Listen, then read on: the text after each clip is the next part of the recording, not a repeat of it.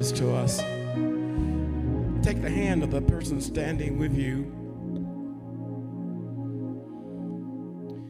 It's one thing to go through sickness.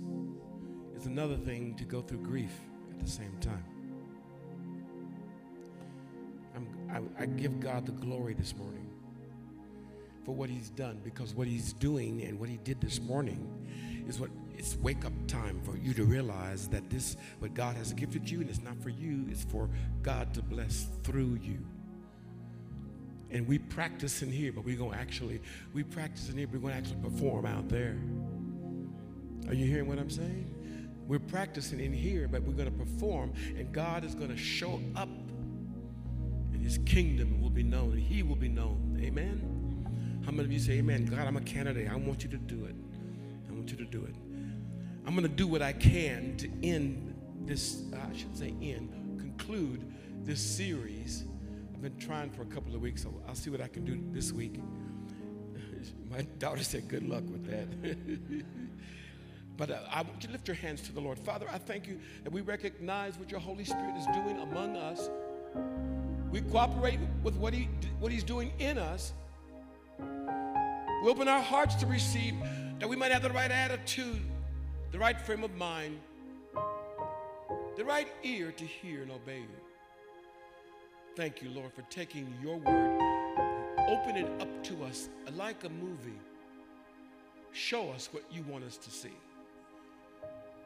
Then show us ourselves. And may we walk in this prophetic word. In Jesus' name. God's people said amen. Clap your hands to him, amen.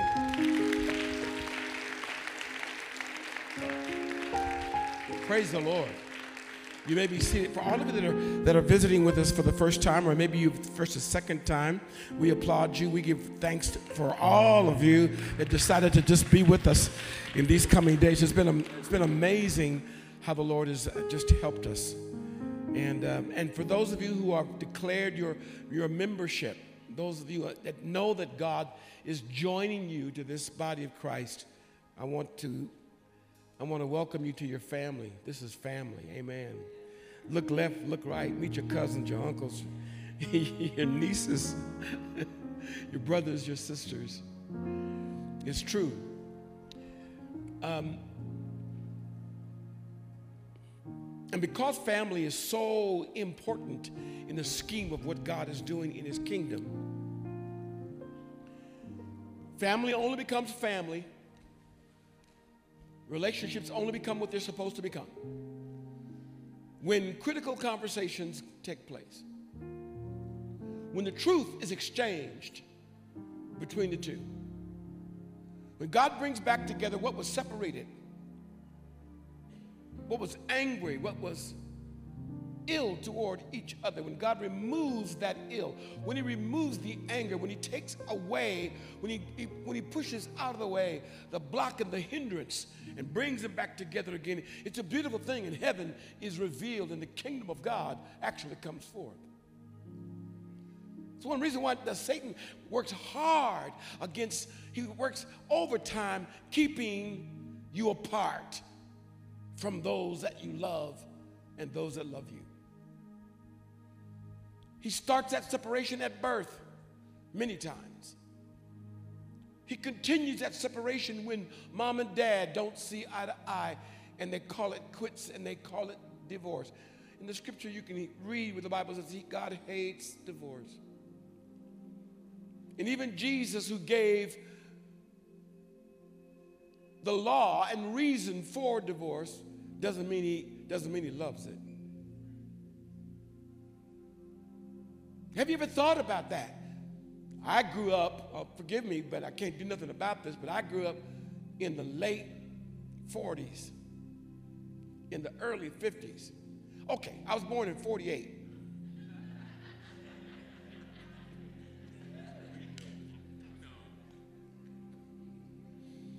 I quit apologizing for that. I just think it was a gift. I think it's a gift because I can still see. Hallelujah. I have perspective. But isn't it crazy the amount of divorces that are happening now? You make it a year, you're considered a hero. It's worse than that, actually. This present generation is not that up on marriage. He said, "We want to get married."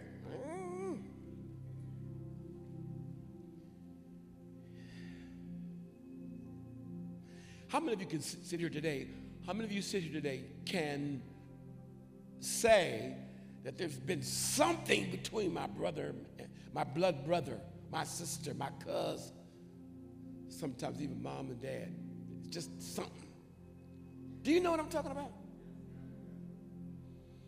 Now, what's really wild about this, God's concept of family is dominion and destiny unfolds in family. Even wealth, he makes a declaration. Wealth is accumulated by family. Lasting, enduring wealth only endures because a family endures. He told Abraham, "I'm going to bless all of the world is going to be blessed because of your family, Abraham." I've been talking about this for the last 6 to 7 weeks because I have a conviction that God is now ready to bring what was separated together again and perform what he's declared the family of God to be, the salvation in the world, his salvation in the world. So this story about Joseph that I'm attempting to end today is about God's genius, God's power, God's absolute sovereignty, God's ability to work in spite of folks' foolishness.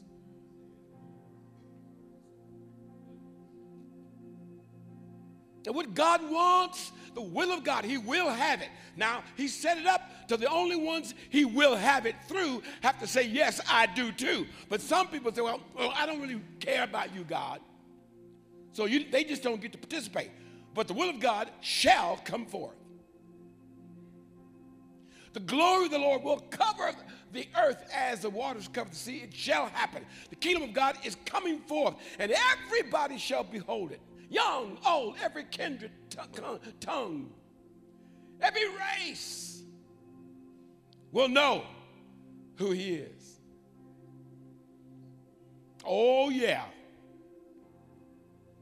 Don't feel like that in America right now. Know God, we don't even know what a male and a female is. Are you serious? Well, God's got a plan. Look at it, say, God's got a plan. You know, God knows how to wake you up. See, he knows how to wake you up. One of the ways he wakes you up, just allow a crisis to come. Trouble comes. But you know, when trouble comes, people change. Hello. Some people real arrogant before trouble comes. This story, I believe, is prophetic because of the times and the seasons in which we live. And this kid, Joseph, at that time, the youngest son of his father, Jacob, hated by his brothers, loathed. I mean, I'm going to kill you, hatred. Y'all hear what I'm saying? This is the Bible, that we're going to kill him. That kind. God allows it. God shows us the picture. Some of you may have even been in that very position. You might be nothing but the grace of God that you're alive today.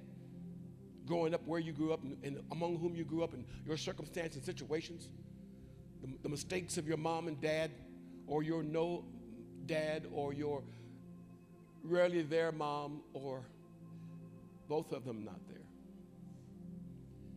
Your pain. Most people carry the pain of their childhood through their life. Unless they meet Jesus, unless they get delivered, they can carry that pain to the death. But in this story, the Lord shows us with Joseph what he can do with somebody who's been rejected. That old song we used to sing, I know you can rehearse it with me. I've been lied on, cheated, talked about, mistreated. I've been buked, scorned. talked about, show as you're born. I've been up. How many of you said, this is my song? I've been on level to the ground. Joseph is a type. I do believe that many of you fit his description. By the time he's falsely accused, that last time, having been sold, accused of adultery, and he in fact, he was protecting, Joseph was protecting the honor of his master. Protecting the honor of his master while being falsely accused by his wife. Wow. They sell him instead of kill. Thank God they didn't kill him, but they sold him. And you know the story. He's in jail. And he's in jail for a long time. By the way, when they sold him, he was 17 years old. By the time God decides it's time for him to come out of jail, between 17 and 30, a whole lot of stuff, a whole lot of water went under the bridge. How many of you are hearing what I'm saying? A lot of negative stuff happened. So last week, when Joseph figures out, well, I know he gave me a dream. I know he gave me an assignment in the future. But it's too painful to think about that thing due to my present circumstances. Like many of you, God has put his dream and vision and even assignment in your heart. But because of pain, because of disappointment, because of false accusation, it's like you don't know, you can't do nothing to make that thing happen. And so it was, he was there. After that last attempt to interpret the dream of the cupbearer and the baker, you know what he said? I think I said it 4 times. Holler at your boy when you see Pharaoh. A lot of us try to get over or get above or get out by somebody else's favor. And the cupbearer was not God and the baker was not God. God took the memory, took it out of his mind. So 24 months, more months in jail. He was in charge in jail, but he's still in jail. And he still got pain. When you are hurt by your family or hurt by close friends, even though you cover it and you do what you do, something will always come to bring it back up. I believe that's the pain God wants to heal. I believe that's the thing in you. God wants to take care of that thing. That false accusation. The enemy blaming everybody else for something that happened. And the enemy will even blame God. Oh yeah. Make you ill toward God because God, I don't deserve this mess. You call it something else, but I don't deserve it.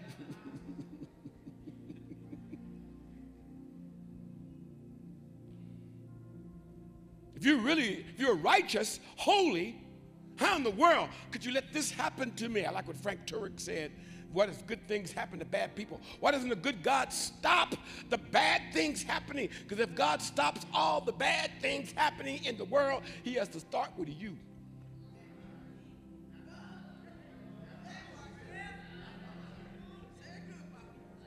And me. God is righteous. God is good. But he got a plan you can't always see. He doesn't show you everything up front. It's like reading a novel. Don't jump to the end of the novel and read to see what the end going to be. Don't do that. Read the thing so you can live through the mystery. Live through the pain. Live through the joy. Live through the rejoicing. That's the way it is in life. You got to see what the end is going to be. Look at your neighbor and say, I'm going to see what the end's going to be. So, thanks. So, you know what's really crazy to me is how he gets at this point that he's given up. Like some of us have given up on the thing that we know is great that God wants to do. Some of us have been duped into believing that we've done so much wrong until God can't possibly finish his awesome, righteous, holy work in us. Tap your neighbor and say, that's a lie. Some of you have given up in believing God will do the great thing because you know how bad you are. Oh, yeah, some people think, well, good God, hey, you know me. And God knows you, but I promise you, my friend, if it scares the hell out of you, so be it. I promise you, God knows you enough to know exactly what button to turn to help you, to turn you right side up. Amen. In fact, some of you right here today might get that button pushed today when you realize, oh, my God, and you find yourself saying, God, find yourself broken, find yourself in an encounter, which is how I wanted to end this today. Find yourself in an encounter with the living God that transforms you inside.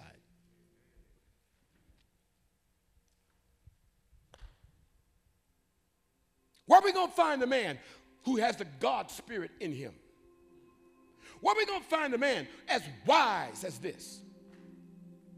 Pharaoh said, in the company of all his magistrates, all his seers, all his prophets, who could not tell him his dream. Had to go to jail to get somebody to tell his dream. And here comes Joseph out of the dungeon, out of the darkness, out of the place of dismay and oh Lord, and confusion about all that. Joseph just puts all that back, and next thing you know, he's standing in front of Pharaoh, and Pharaoh says, I heard you could interpret dreams. Now you know God doing something inside of Joseph. Instead of saying, holla at your boy, he said, is that you? He said, Pharaoh, be clear. Let me be clear, Pharaoh. It is God that has the interpretation. Ooh. For many of you whose skills, gifts, and talents God is calling on. When you have the opportunity, and it will come, if it's not come already, it will come. Well, you have to display this thing God has done inside of you. And you can stick your chest out and act like you're the one, or you could give the honor where the honor is due. And by giving the honor to where the honor is due, God then knows, he knows what to do with you. He can't promote you until you promote him.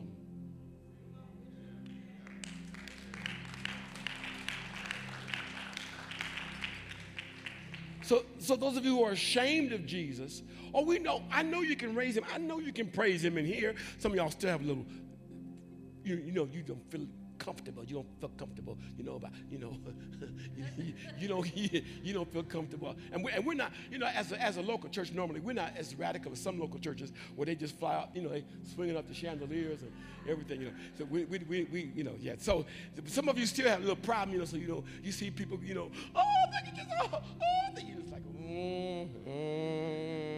If you are ashamed to own him, the time will come when you will be in the presence of others, when you have to make him known.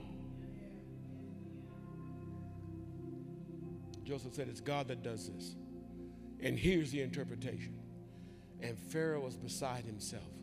Pharaoh fires everybody else, creates an office for him, makes him the viceroy of Egypt, puts his ring on Joseph's finger. Hello? Puts Pharaoh's chain around Joseph's neck.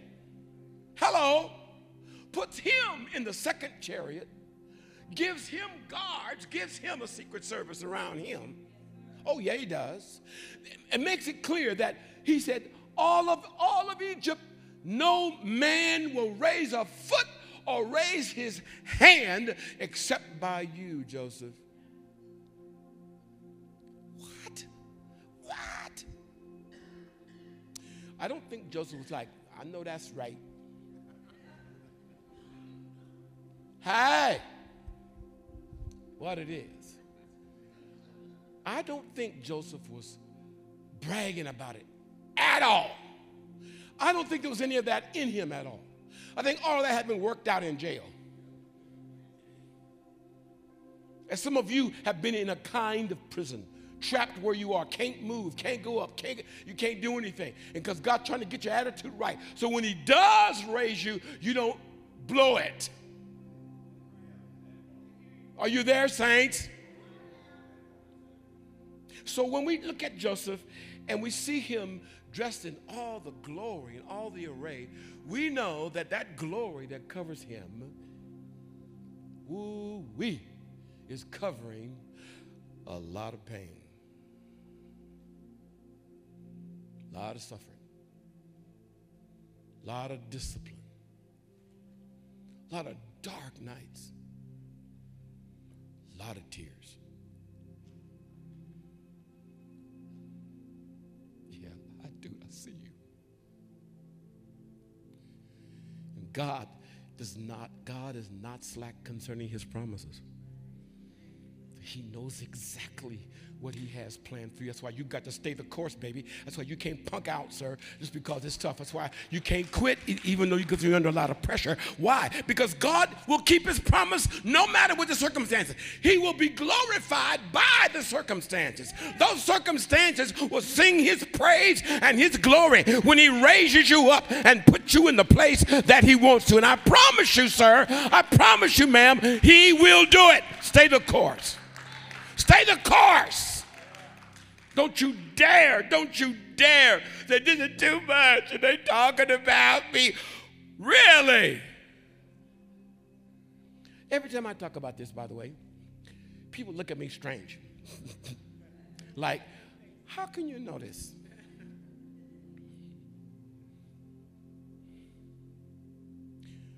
So he's carrying out. By the way, he has a mission. Pharaoh says, hey, Egypt. When Pharaoh speaks, all of Egypt listens or all of Egypt dies. Because life and death in the land was in the tongue, power of the tongue of Pharaoh. Let's make it clear. He said, all of y'all, this is my voice.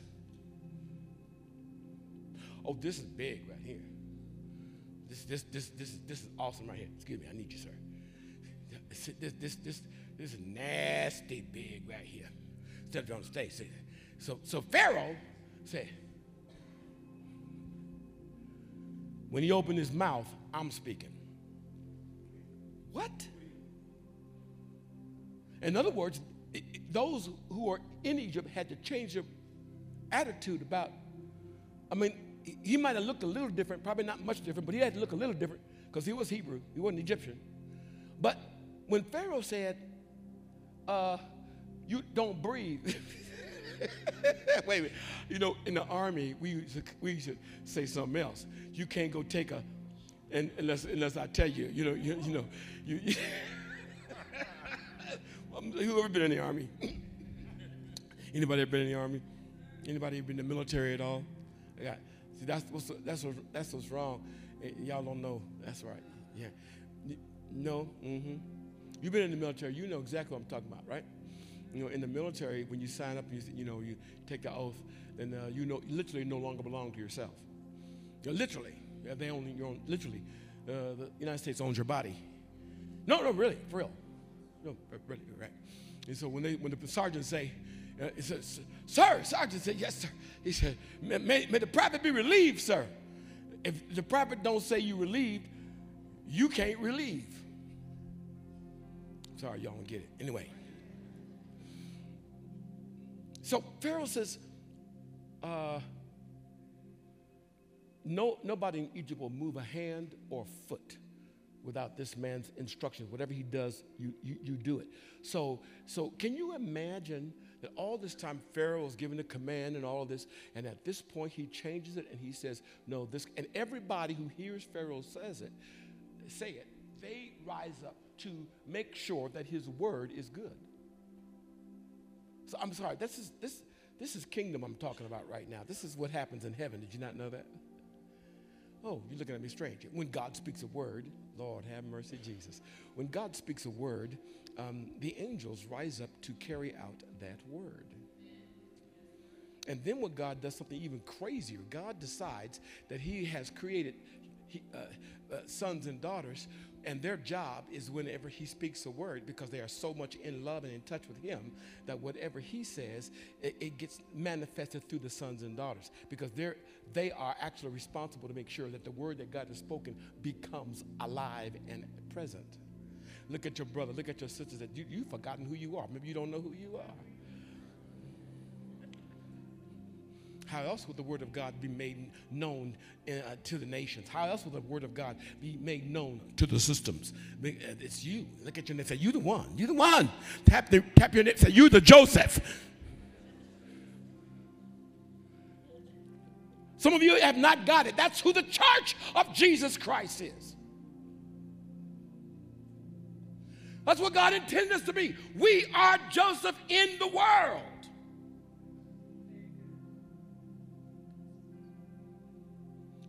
We make sure that what the king edicts, whatever he declares, that thing shall be first among us. And then he empowers us to make it happen among others. That's why I don't divorce my wife, because that's not the kingdom. The reason why I stay with her and will, because the kingdom of God demands that. It's covenant. That's kingdom. That's why I don't abuse my kids, because the kingdom dictates how a father should act with their sons and daughters. Are you okay? Okay, good. So that is the reason why, man, that's the reason why I discipline my children. It's different nowadays, but I had to discipline. Particularly this one. Amen.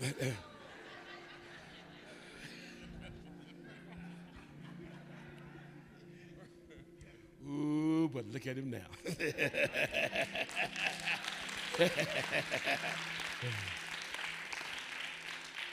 Because our job is to make the word of the king alive. Make it known. That's why we live the way we live. That's why we parent the way we parent. That's why we love the way we love. That's why we don't have 4 partners. We don't have 3 partners. We don't have 2 partners. Hello, somebody. Because his love is single. His love is absolute. His love is pure. His love is kind. His love is gentle. His love is faithful. His love is loyal. That's why when I get married, I want to marry somebody like that, so we can demonstrate that. We can demonstrate what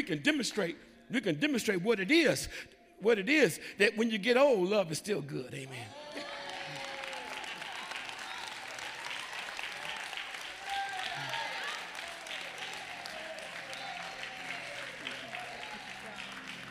And when love is good and really good, then when it's really good, what happens is what comes out of love is a beautiful thing.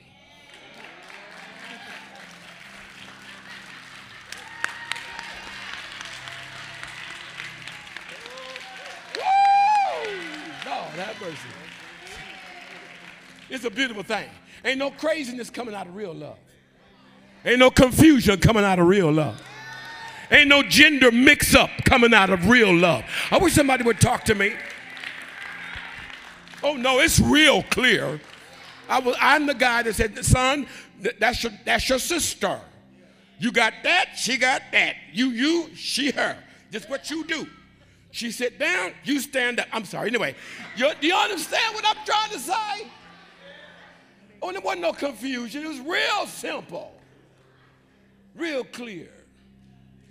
We make the word of the king alive. People see it. They can't even believe it. That's your daughter? Yes. That's your son? Yeah. When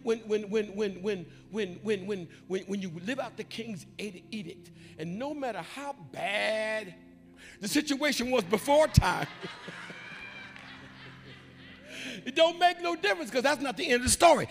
God knows what the end of the story is. He knows what it's going to be. So what happens when you live out the king's, when you live out his life, it ends up with, oh my God. And if you can see the children, oh my Jesus.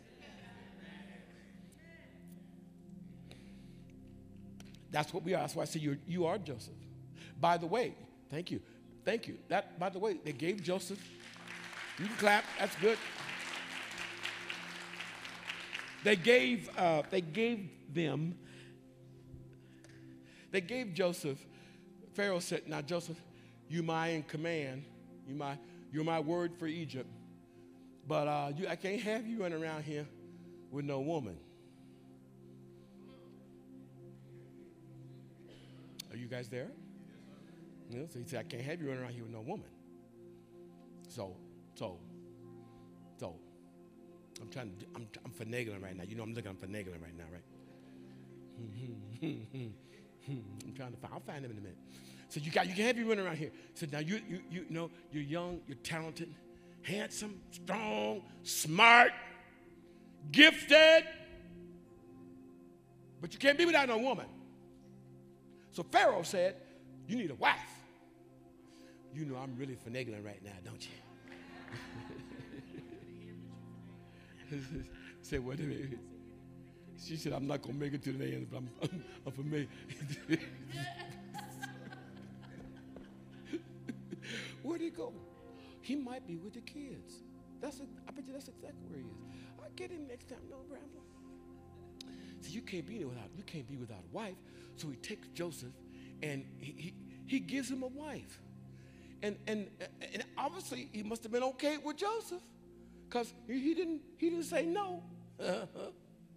I'm sorry, forgive me, but I know this is, for some, may feel like it's stretching a little bit, but it is true that there was a time when prearranged marriages worked better than the mess they got going on right now.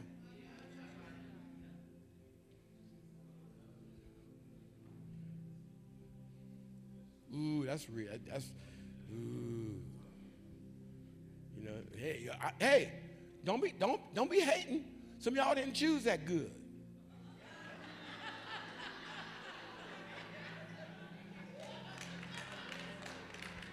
You didn't choose good. You chose out of madness. You chose out of, I'm going to get my parents back. And I'm going to do what I want. And I'm going to do what I please. I'm a grown A woman. Yeah, I know. And you made a choice. And guess what? Pop goes the weasel. Lord have mercy. You didn't do good at all. Okay. So Joseph now is in charge. God has blessed him. He said, "I'm going to give you 2 kids, and I want you to name your kids according to your heart." He said, "Lord, I want to thank you that you made me forget my pain in the past."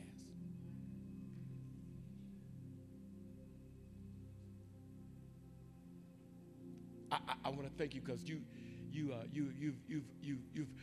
unfolded for me another destiny.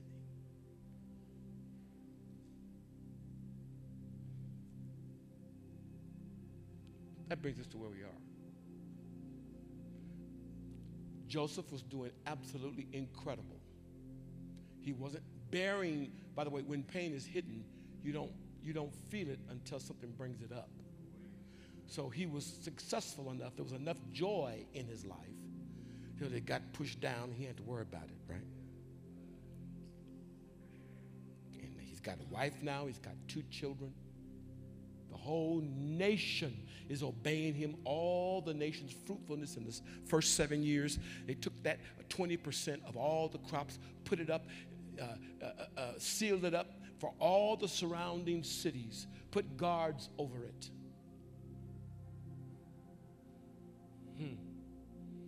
And Joseph feels safe. By the way, the new level of the word, I don't feel safe. I kind of hate the way it's gone right now. When people say I don't feel safe, which, remind me, we got to preach about this feeling safe stuff because, you know, there's some stupidity about this feeling safe stuff. Because your kids are not supposed to feel safe when they act crazy. Thank you, baby. I appreciate that so much. You understand exactly what I'm talking about. When your kids act crazy, they supposed to get scared. That when your kids act a fool, they ain't supposed to feel safe. Gina, what is that? What is that in us?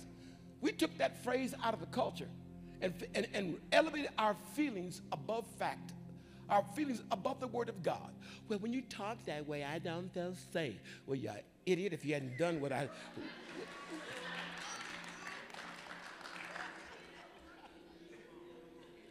See, I know what this is because when that rascal God gave you is acting crazy, and you see it because it was you. That means you can see what they can't. So now they acting crazy, and you pull out that switch or that belt or whatever it is, and you go to work. They ain't supposed to feel safe. They're supposed to act like, she gonna kill me. I'm so sorry. I'm so sorry for all the generation that hears this and believes me. I just want to apologize for the whelps on your behalf that you're going to get. But I also want to say to you, and if you stay the course, you'll find out that those whelps were actually made with love and shaped you up and took care of that mess in you and allowed you to be who you are and go where you can go. And I just thank God for parents who don't parent by their feelings or the feelings of their children. Lord help us. Remember, we got to talk about that feeling mess. That's some idiotic stuff. We got grown people say, well, you know, Bishop, you know, when you say those things, I don't really feel safe.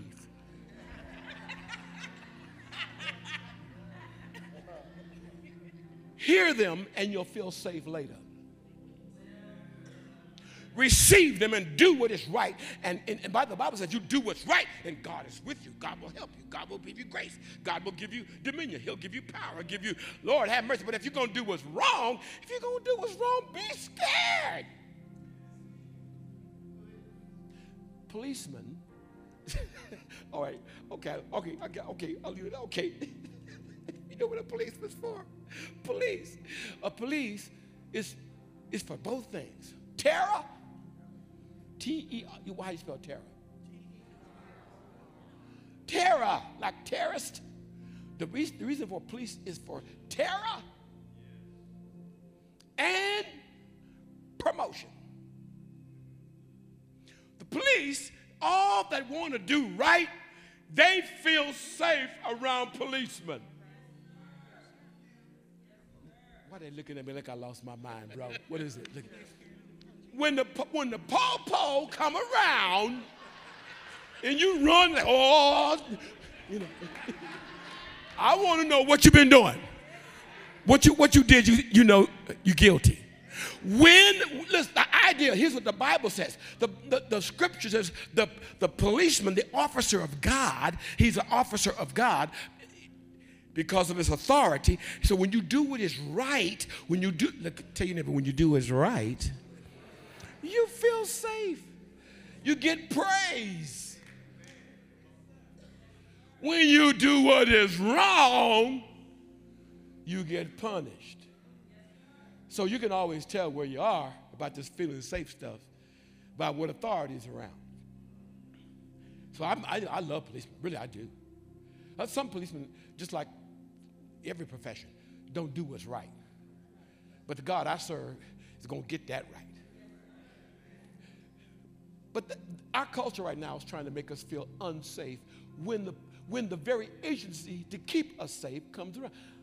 What kind of foolishness is that? Y'all been watching too much TV. Am I right?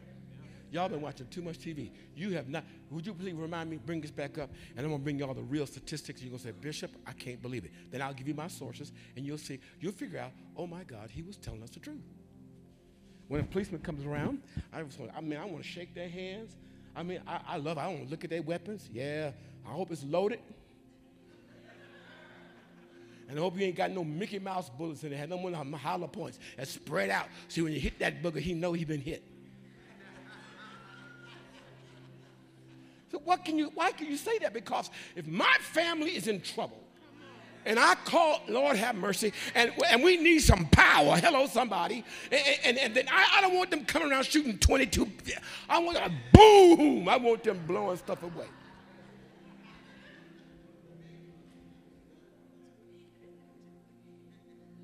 Well, I didn't mean to get into all that, but still, what I'm trying to say is,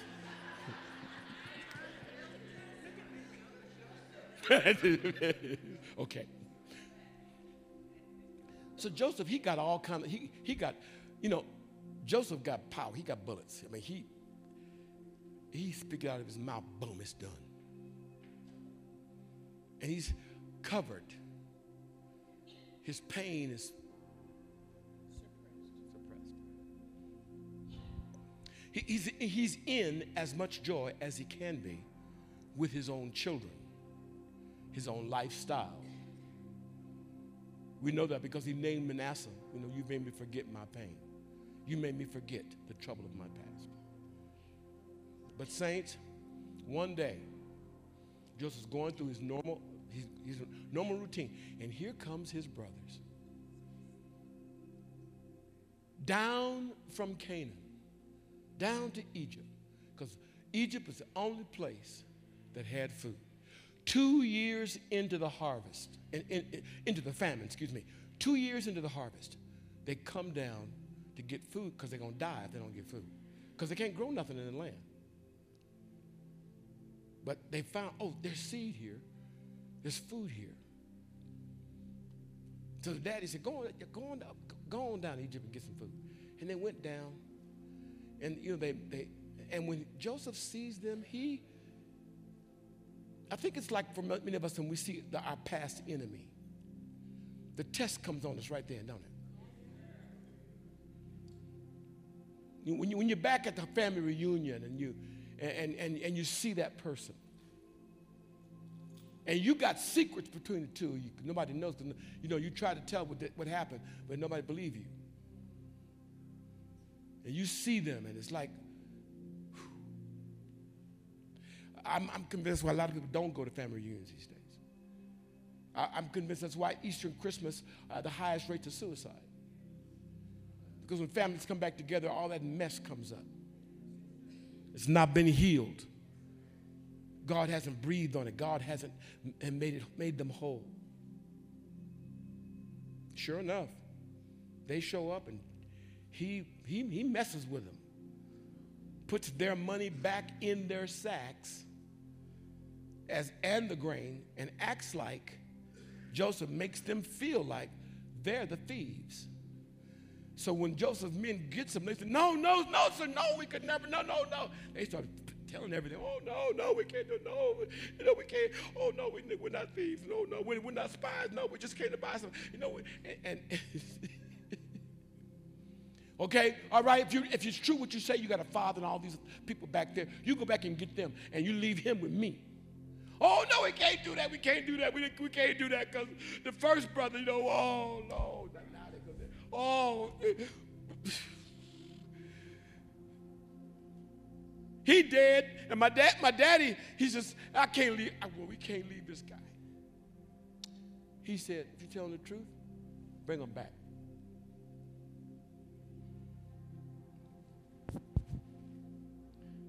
By the time they get back to the father and they eat the grain and they don't want to go back to face that Joseph again, they're thinking, all right, father said, go buy some more grain. We're going to die if we don't. And that time when they come, Joseph, his heart is stirred because he's stirred of all those memories. Have you ever had that? You had that encounter with that person? Or that situation comes up again, by the way that if it's in your heart, if it's ever hurt you, it'll come up again. And the reason why it comes up again, because God wants to heal it. Tap your neighbor that God wants to heal that thing. He wants to heal that hurt and promote you. And so it is that Joseph, he's there and he sees them coming back. He prepares a meal for them. He sits them in the order of their birth. They don't know it's Joseph. But Joseph knows them. And when he set the table in his house, he set them exactly according to their birth order. How could this be? They were shocked.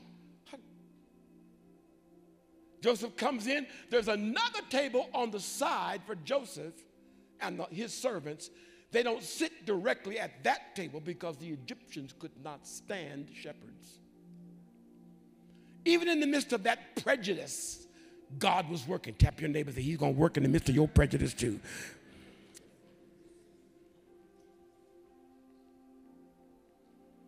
Joseph he can't take it. And God will bring you to this place, you didn't expect that. You don't expect that to come up out of you, But that you face that situation, and he can't take it. He can't take it. He runs out the room. Oh! He's back in the back. It gets so bad. It gets and he can't. And everybody, Pharaoh's house hears Joseph crying. His pain is so deep. No matter how much money he has, no matter how much wealth he has, no matter how much authority he has, it does not supersede the pain in his heart.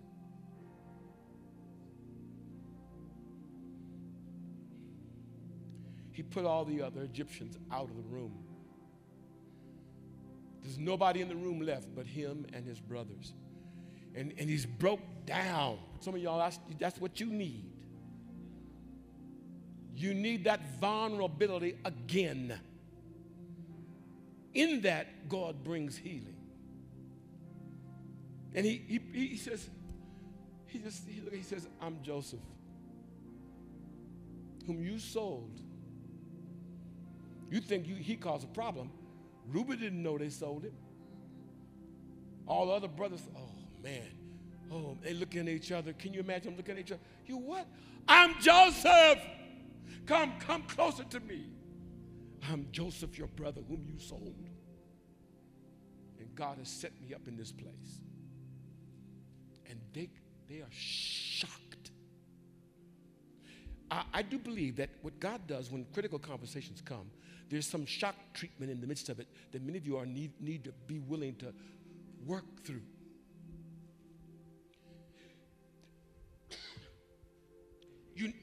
You need to be willing. You need to be willing to say, Lord, I will say what it is. Some of you need to be willing to admit. Some of you have to rehearse. This is interesting in this encounter with Joseph and his brothers. You have to be willing to admit the truth. You guys still with me? You have to be willing. And how do you admit the truth? Say it. This is a replay of Matthew 18. Go to your brother. Tell him his fault. And if he hears you, you won a brother. You have to be open. Some of you can't talk about the truth without tears because it hurts so bad. And when you rehearse the truth, it brings up the pain. But that's necessary in the encounter. So I want to encourage you. What do you do? You have the conversation. I know why you don't talk, because you don't want to lose your demeanor, composure. Y'all done hurt me. You lie out your backside. Y'all done hurt me.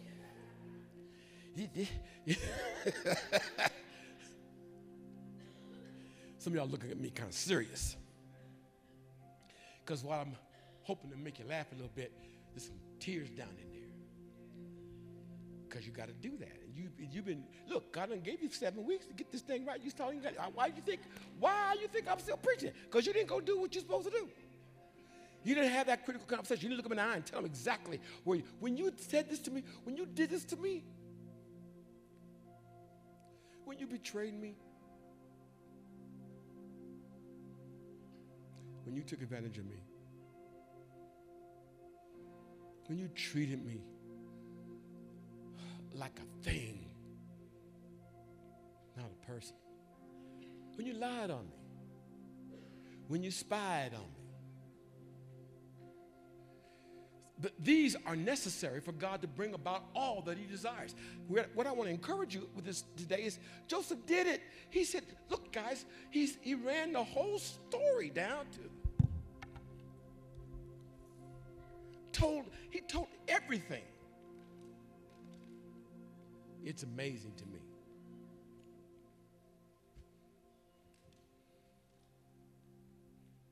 me.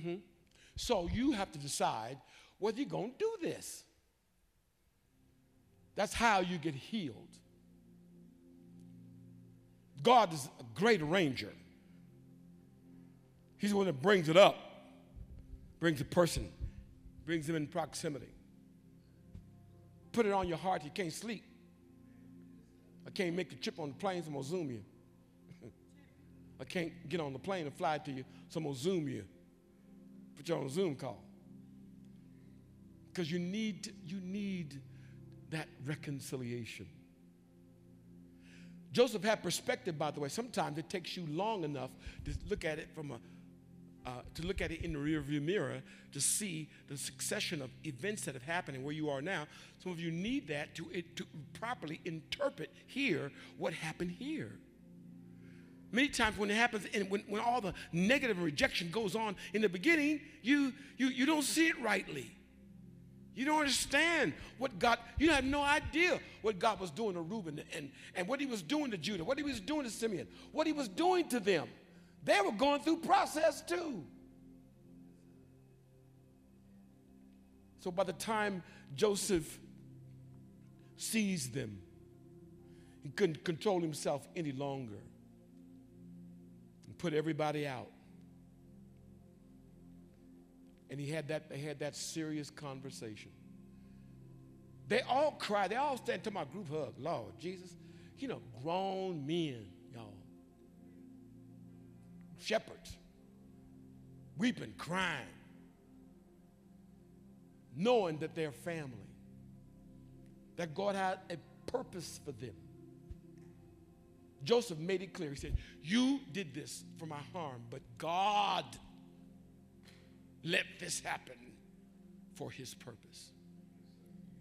And then he said that I might save you. And he wasn't looking at himself like a hero. He understood he was chosen to endure the pain. Did you hear what I said? Not that he was the hero. Not that he could Lord, no. That was out of him. By the time God brings that thing back together, Joseph realized he did this because he wanted me to protect you. In fact, he uses this term of the protection of the lineage. Did you know all of Abraham, Isaac, and Jacob was right there? The culmination of what had happened from Abraham to Joseph was right there in that whole family. 66 of them. 70 by the time they counted everybody. What you may not have understood is it in the 70, look at your neighbor and say, Jesus was there. Yeah, because Jesus came out of that lineage. He saved the Savior. What? Yeah.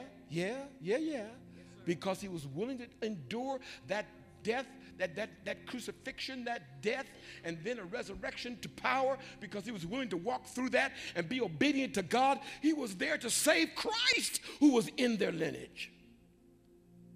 I'm sorry that you don't get this, but some of you don't have an idea who you carry.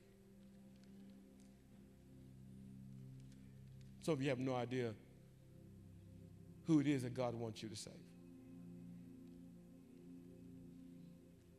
So, what we gonna do? I know one thing. Joseph is just so tore up, he don't know what to do. But all he knows that everything that I've risen to, all this wealth, that's at my disposal is because God, here's what God thinks about you. You are so precious, he's willing to take you out of the land of Canaan, take you into the land of Egypt, the best land into Canaan. What's the name of that? What's the name of that? Goshen. I take you into Goshen, and let all the generations develop. Be protected. Sometimes when I preach this, I think about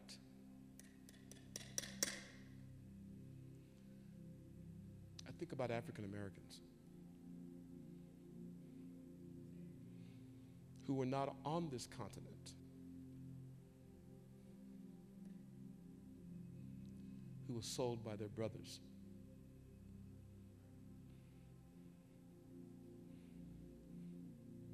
sold into slavery. Your fathers, your moms and your dads, your forefathers, your moms and your dads who picked cotton and did every other ungodly thing. Some of you are so blind you cannot see.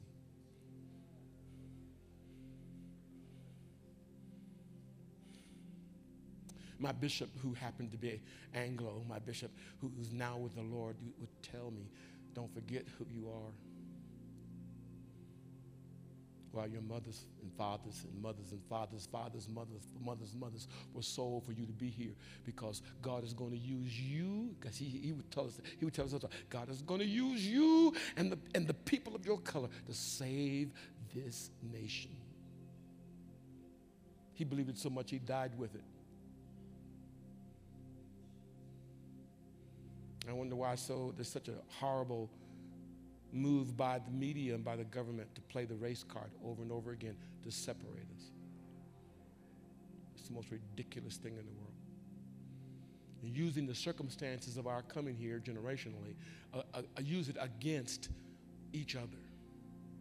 And blind to see the hand of God, to see what God has done, the most incredible, most miraculous thing he's done on this continent, to take a people that were so disenfranchised and put them in every leading place in this country, even to let them sit in the #1 seat of America. What is wrong with you? Have you lost your mind? Do you not understand? This is about more than color. This is a spiritual thing. Haven't we got it yet? Everybody knows if you carry the vengeance of your father's father's father, you are disqualified from God's purpose.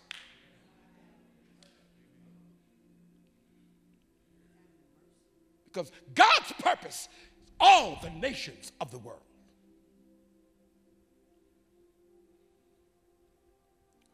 I don't know if you got the courage to bear what you've been bearing. One reason why I love, of all his faults as a human being, as a preacher, as a pastor, one reason why I love Martin is because he was willing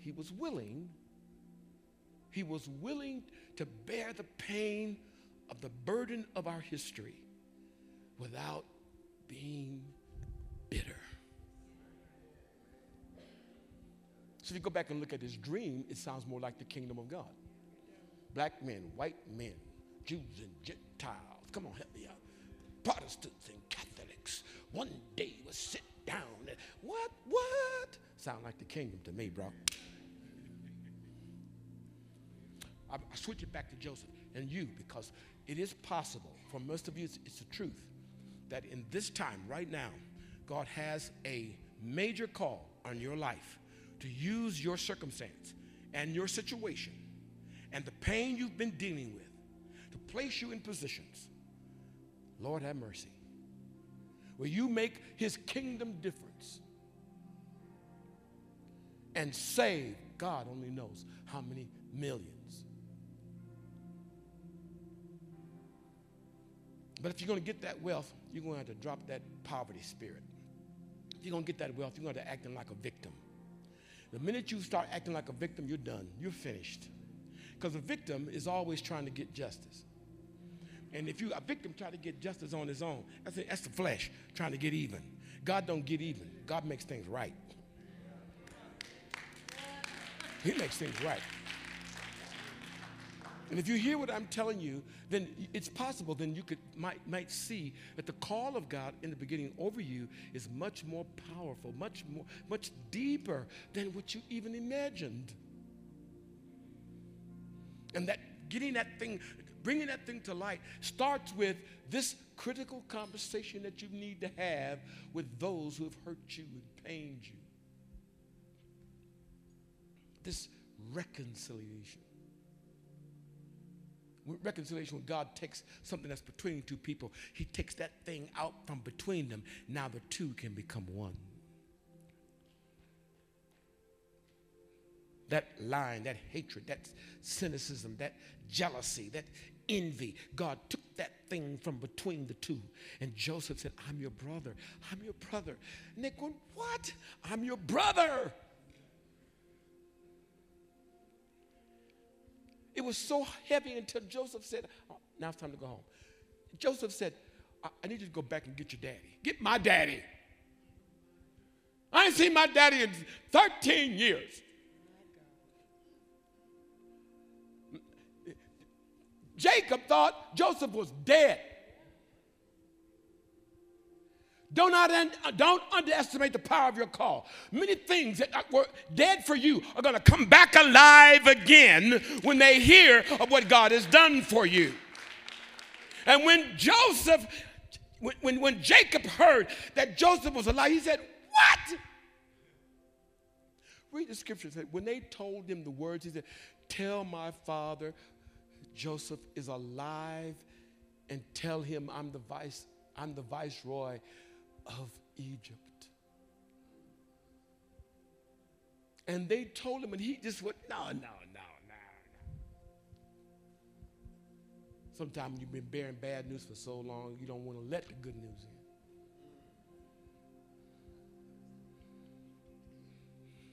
And the Bible says, and then show him. Because Joseph sent them back. You know, I told you last week, I want you to bring everybody. Bring all them, mom and them, all them. Bring them all. Cousins, uncles, nephews, nieces, brothers, sisters. Bring them all. Bring the cattle. Bring everything you own. And I tell you what, when you go, Joseph, everybody snap to attention. Get all them gold wagons, line them up, and follow them home. I don't want them riding on horses. I want them riding in Mercedes-Benz all the way back to Egypt. You understand what I'm trying to say? Yeah. When they saw the wagons and all of the tools and all, he was like, this man who was about to die, he said, oh. He started to say, oh. He's the big one. Instead, he said, I guess I'll go back and see Joseph, and then I'll lay my head down and die. They put everybody in those wagons. Can you imagine what kind of trip that was? Hey.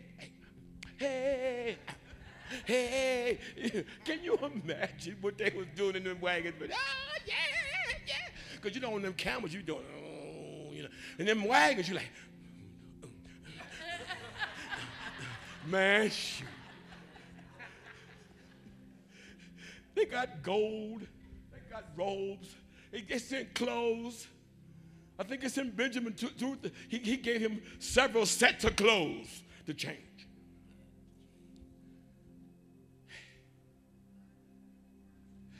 Out of their misery, God saves them. Out of their certain death, God moves them. Brings them back to Egypt. Joseph sees them coming from miles off. They're coming. He prepares a mighty reception for his daddy and his family. And he can do it because he's the viceroy of Egypt. If he puts on a party, trust me, it's a party hardy. You understand what I'm saying? It got to the entrance of Egypt, and Joseph, who's second in control of Pharaoh, gets down from his chariot, runs to his father. The Bible says there they embraced a long time. Lord have mercy. Can you imagine the brothers looking on all the wives, all the cousins, the babies? This is our brother? Yeah, and we're going to be saved. No matter what's coming, we got 3 more years of this, but we're going to be saved. It's kind of the attitude God wants for the church right now, because there's some hell coming. But if we do right, and we'll get this right, have these critical conversations, we're going to be saved. Look at your neighbor and say, we're going to be all right. If we do what God wants. I think the way I want to stop is simply by saying to you that an encounter is facing your pain, facing your wrongdoing. Do not let the sting and the bitterness of sin, don't let it keep you from the glory, from the peace that God will give you within. When you have that critical conversation and when you walk into that encounter, some of you just that's what you need. That's what God wants to do with you. Only way you can get rid of that which has been plaguing you, you got to face it. Okay, he's talking to you. I saw that. Tell your neighbor, say, he's talking to you. You got to face that thing. You got to face that sin. You got to face that foul attitude. You got to face those actions, you got to face it. You got to confess it. And get it out of your life. That's why we have been preparing for this detox. Because God wants you to be able to receive everything he's prepared for you. Say amen. And here is absolutely the last thing I'm going to say today about this thing. When Jacob heard that Joseph was alive and he dared to believe, oh God, I've carried death all this time. I carried death all this time, and now life has come. He just before God, he was, oh God, could it be? Could it be?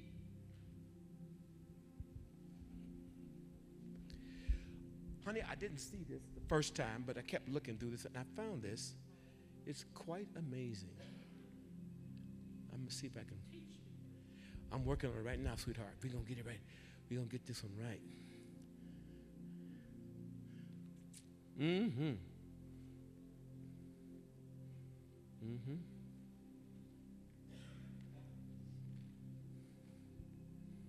Mm-hmm. I'm in Genesis chapter 45.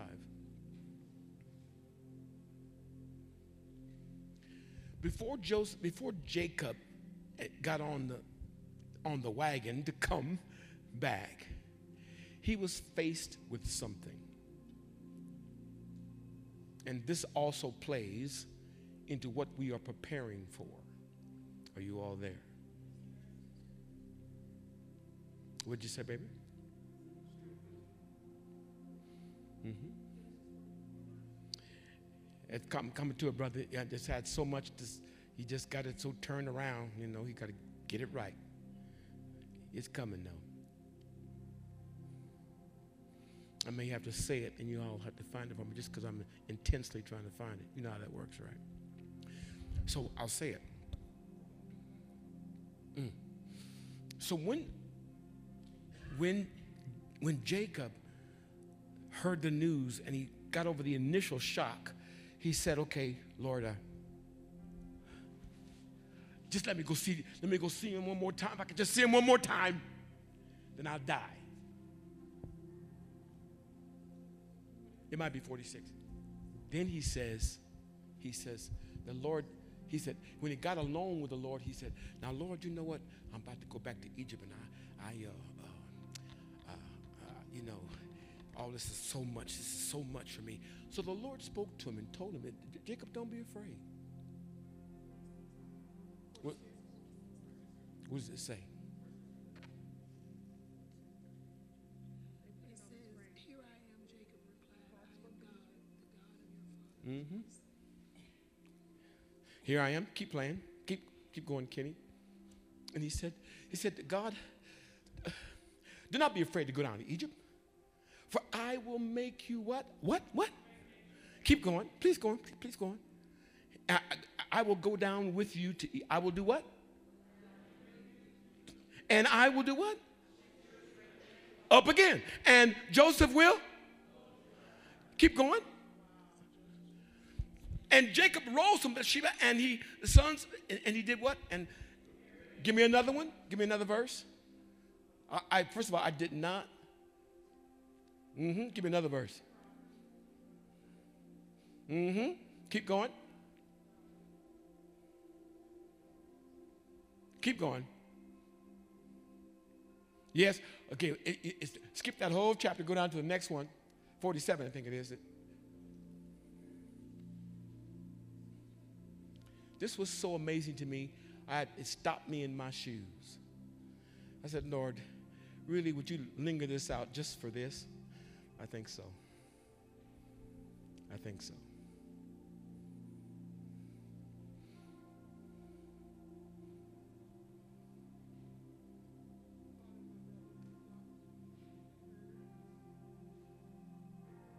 That's before, and he said, okay, I'll say it and you guys will find it. Isn't that horrible? I'm supposed to know it and tell you. So, okay, I'm going to read the Bible. So he's seeking God because all this good news has come. And he's overweight. He's old. He's trying to die. God said, no, don't die yet. Get on in the wagon and go on down and see Joseph. But then the Bible says,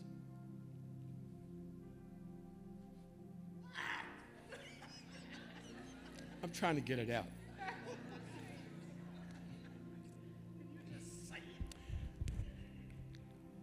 Offer to me a sacrifice. Offer to me a sacrifice. What?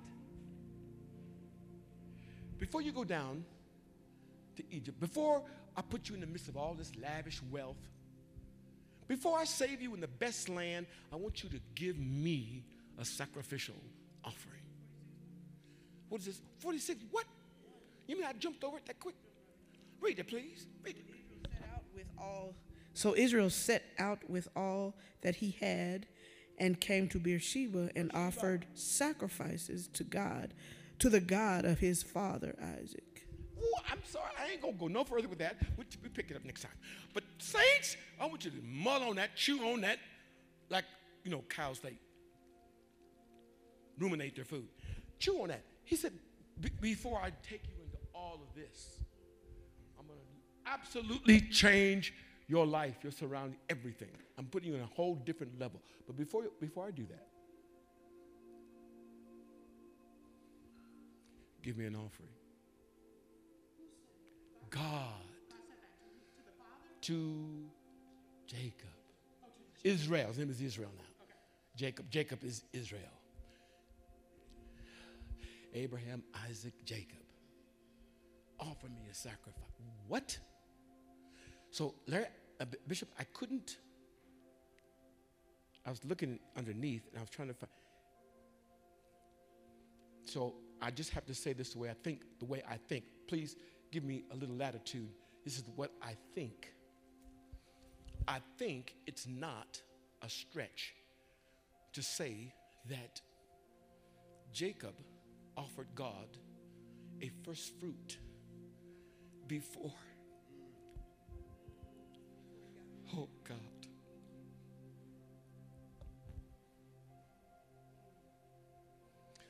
Here's why I thought about that. For what God was about to bless them with, they needed a whole different attitude. And we'll pick that up later. You go look at it. What you do that? Make in your private time. Go check that out. Just look at that thing. Before God takes, because I was praying, I said, Lord, show me what to do. This first fruit season is coming up right in the next few weeks. I said, show me this. And I didn't expect this. I don't know why I didn't, but I didn't. So when I read that portion, before Jacob can enter into the resurrection of his sons, and everything that God promised them as a nation, there was something that had to be offered first.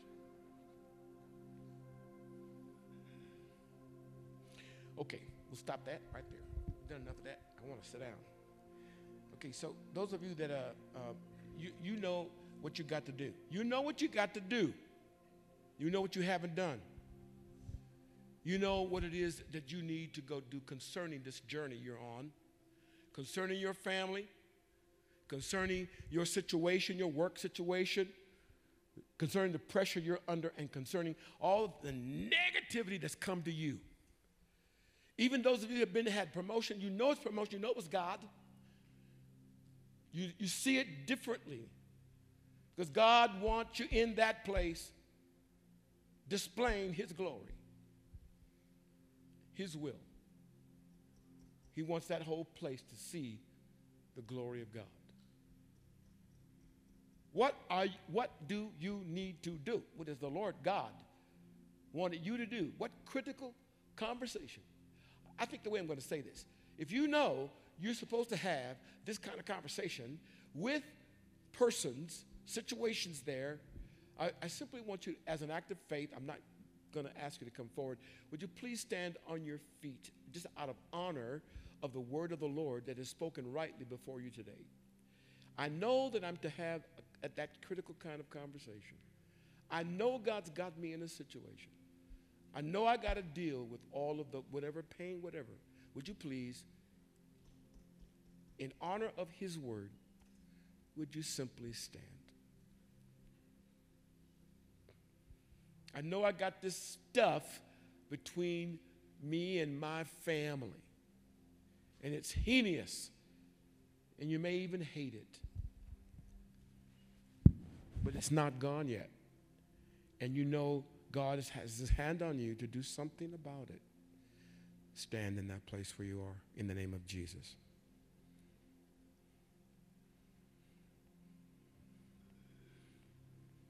I want you to stretch your hands as the brothers and sisters to these that are standing and praying for them. And I want you to ask the Lord, empower them, whatever courage, whatever resource, whatever open door, whatever intersection God wants to create, make it happen. Have you got your hands stretched toward them right now? Come on, pray for them right now. Father, in the name of Jesus, we anticipate the movement into all you've promised us. But we take authority now. We recognize we're on the journey. And Father, we will not be silent. But with grace, we will begin those critical conversations. We'll begin to do what you've asked us to do. Thank you for choosing me to be one of those that brings reconciliation, healing, and peace. Thank you for choosing me for the preservation of so many souls. I praise you for it.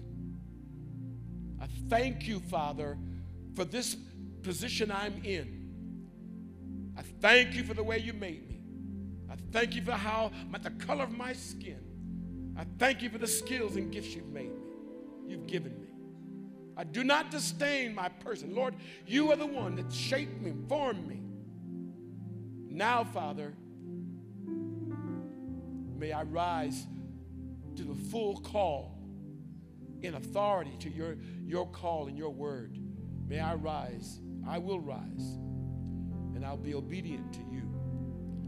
Let Jesus be magnified in all I say and I do. and I'll give you praise. I'll give you thanks. In Jesus' name. Somebody said amen.